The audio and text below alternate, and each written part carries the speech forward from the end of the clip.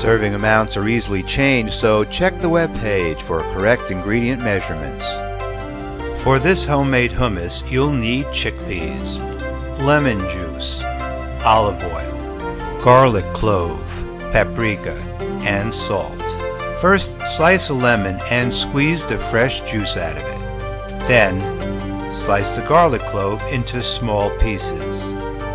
In a food processor, combine the chickpeas,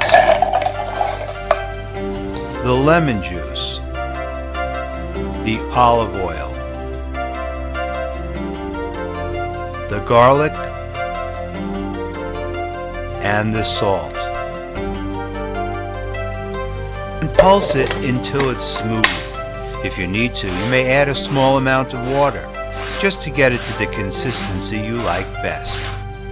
Once it's blended to your liking, put it in a plate, make a little hole, fill that hole with olive oil, then garnish with paprika, and serve this hearty homemade hummus.